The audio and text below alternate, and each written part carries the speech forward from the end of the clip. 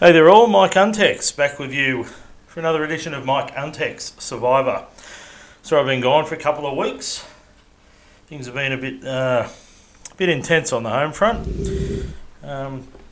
This podcast has been all about trying to be positive and give you guys out there who might be suffering or going through similar hardships to what I've been through over the last 3 years or so. But I've got to be honest with you guys, I'm angry, I'm frustrated. If you listen to my last show a couple of weeks ago, I told you about a recent issue that crept up in my life, and that's had a significant impact on me to the point where I haven't felt comfortable doing a podcast. Yeah, so I thought, instead of holding on to this anger, I thought maybe doing a podcast feeling in not the best frame of mind, maybe some benefit, a good way to release the pressure cooker, but also to show you guys who are listening that I'm just like you. I'm fucking... I don't know if I'll ever be right. I mean, I don't know where to begin. I am angry, yeah. I hate that I can't control my own destiny as positive and put so many strategies in place, but the past still has a way of coming back and stuffing up the present. I refuse to let it affect my future, that every second moving forward is your future. And I really don't know what to do. I mean, I've just had Easter with my kids, a great 4 days with my kids.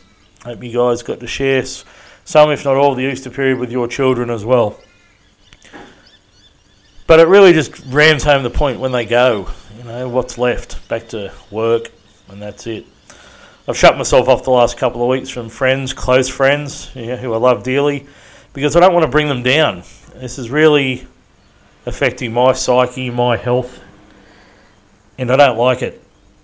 And I know I could go and see a doctor, but the doctor's not going to help. I know what to do, but you can't control how these things make you feel. The feeling of helplessness, the feeling of anger, the feeling of rage, the feeling of just being down in the dumps.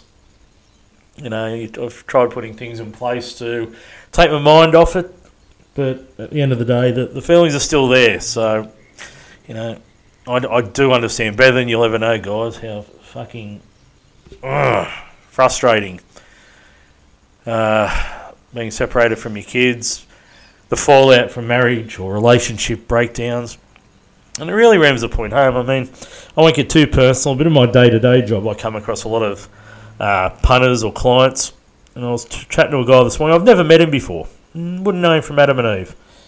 And he'd missed 2 or 3 appointments in a row over the last month. And, you form an opinion in your own mind of, unreliable and doesn't want to meet the requirements and things of that nature. But chatting to the guy, he's an absolute mess. And what he's got going on in his life with his abusive ex-wife, and they've been separated for 7 years. They've got 2 children, aged, I think he said 12 and 10. And his 12-year-old's just started high school. And the alienation that's happening in his child's high school, because they're not even aware that there's a father on the scene. And they've got shared parental custody, shared parental rights. And I guess a lot of chatting to this guy and being able to help him with examples of what I've gone through and some tips on how best to approach things and to deal with, it really brought home a lot of home truths, what I've endured and what I still endure. I mean, I'm supposed to have my phone call with my daughter as we speak, and no reply, nothing from the mother. It's just a whole, we'll get around to it, if at best. But what can you do? There's no point in me ringing up, causing trouble and abusing anyone. That's not going to change anything. It's just going to make me look bad. I won't feel better at the end of it. All this crap from the fallout from my marriage breakdown, still, financially the impact. I mean, it's all but destroyed me. And then that impacts on the rest of your life.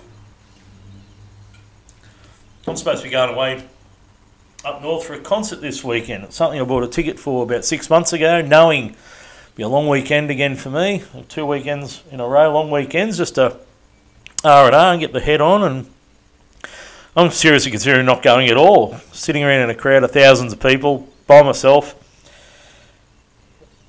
I love music and I love concerts and that sort of thing, but you're doing it by yourself. And I spend enough time alone in my own place.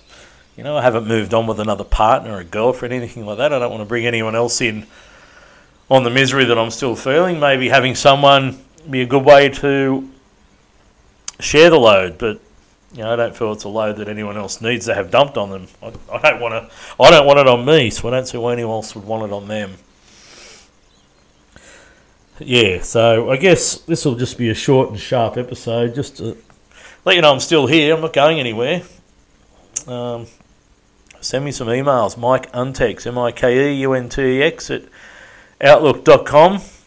I'm happy to share your stories. And I'm happy to share mine as well. Just going to sign off, short and sharp. I'm hoping I'll be in a better frame of mind, a more positive attitude this time next week.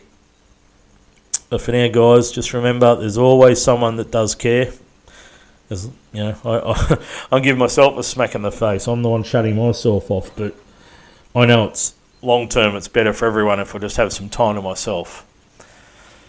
But just hang in there, guys. It does get better, and like any ride that's worth having, there's some sharp turns. It can be rocky, but there is an end game. You just got to remember what the end game is. That's the only thing that's getting me through. You take care.